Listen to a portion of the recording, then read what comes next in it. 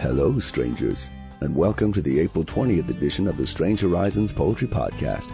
I'm your host, Ciro Faienza, and this week we're bringing you L.D. Lewis's Young Death is in Love with a reading by the poet.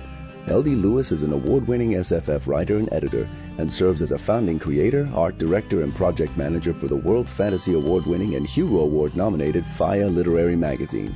She primarily writes stories of ordinary black women and femmes with extraordinary powers in equally extraordinary worlds. She lives in Georgia with her coffee habit and an impressive Funko Pop collection. She is the author of A Rune of Shadows, Dancing Star Press 2018, and her published short fiction includes appearances in Faya, Podcastle, Anathema, Spec from the Margins, and Fireside Magazine, among others.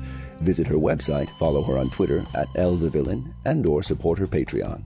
Content advisories for this poem include blood, death and dying, spiders and insects, and violence in combat. And now, the poem.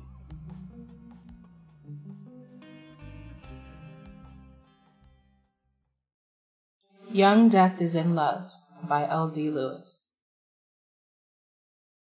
Remember last Thursday? You pushed M down into the gravel beneath the swing set and she skinned her knee?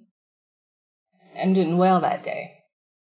Not like the first, when your mama said it was 'cause you liked her, but got to her feet and tackled little laughing adorable you so hard your pebble-dented elbows bruised for a week. This is like that.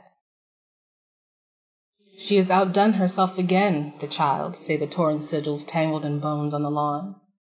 All of Willow Ave is a poem. The residents, sacrifices.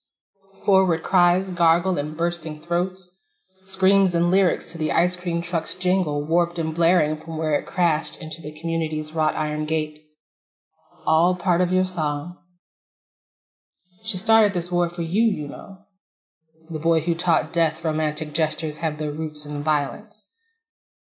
Synchronized sprinklers run crimson rivulets into pristine gutters like ribbons wrapping lovers' gifts. An SUV, door ajar, explodes like burning passion, like fireworks in the kisses she's heard so much about.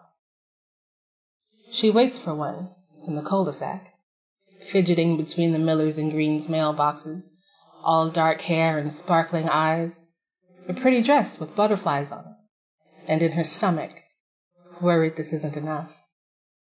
Best get on with it.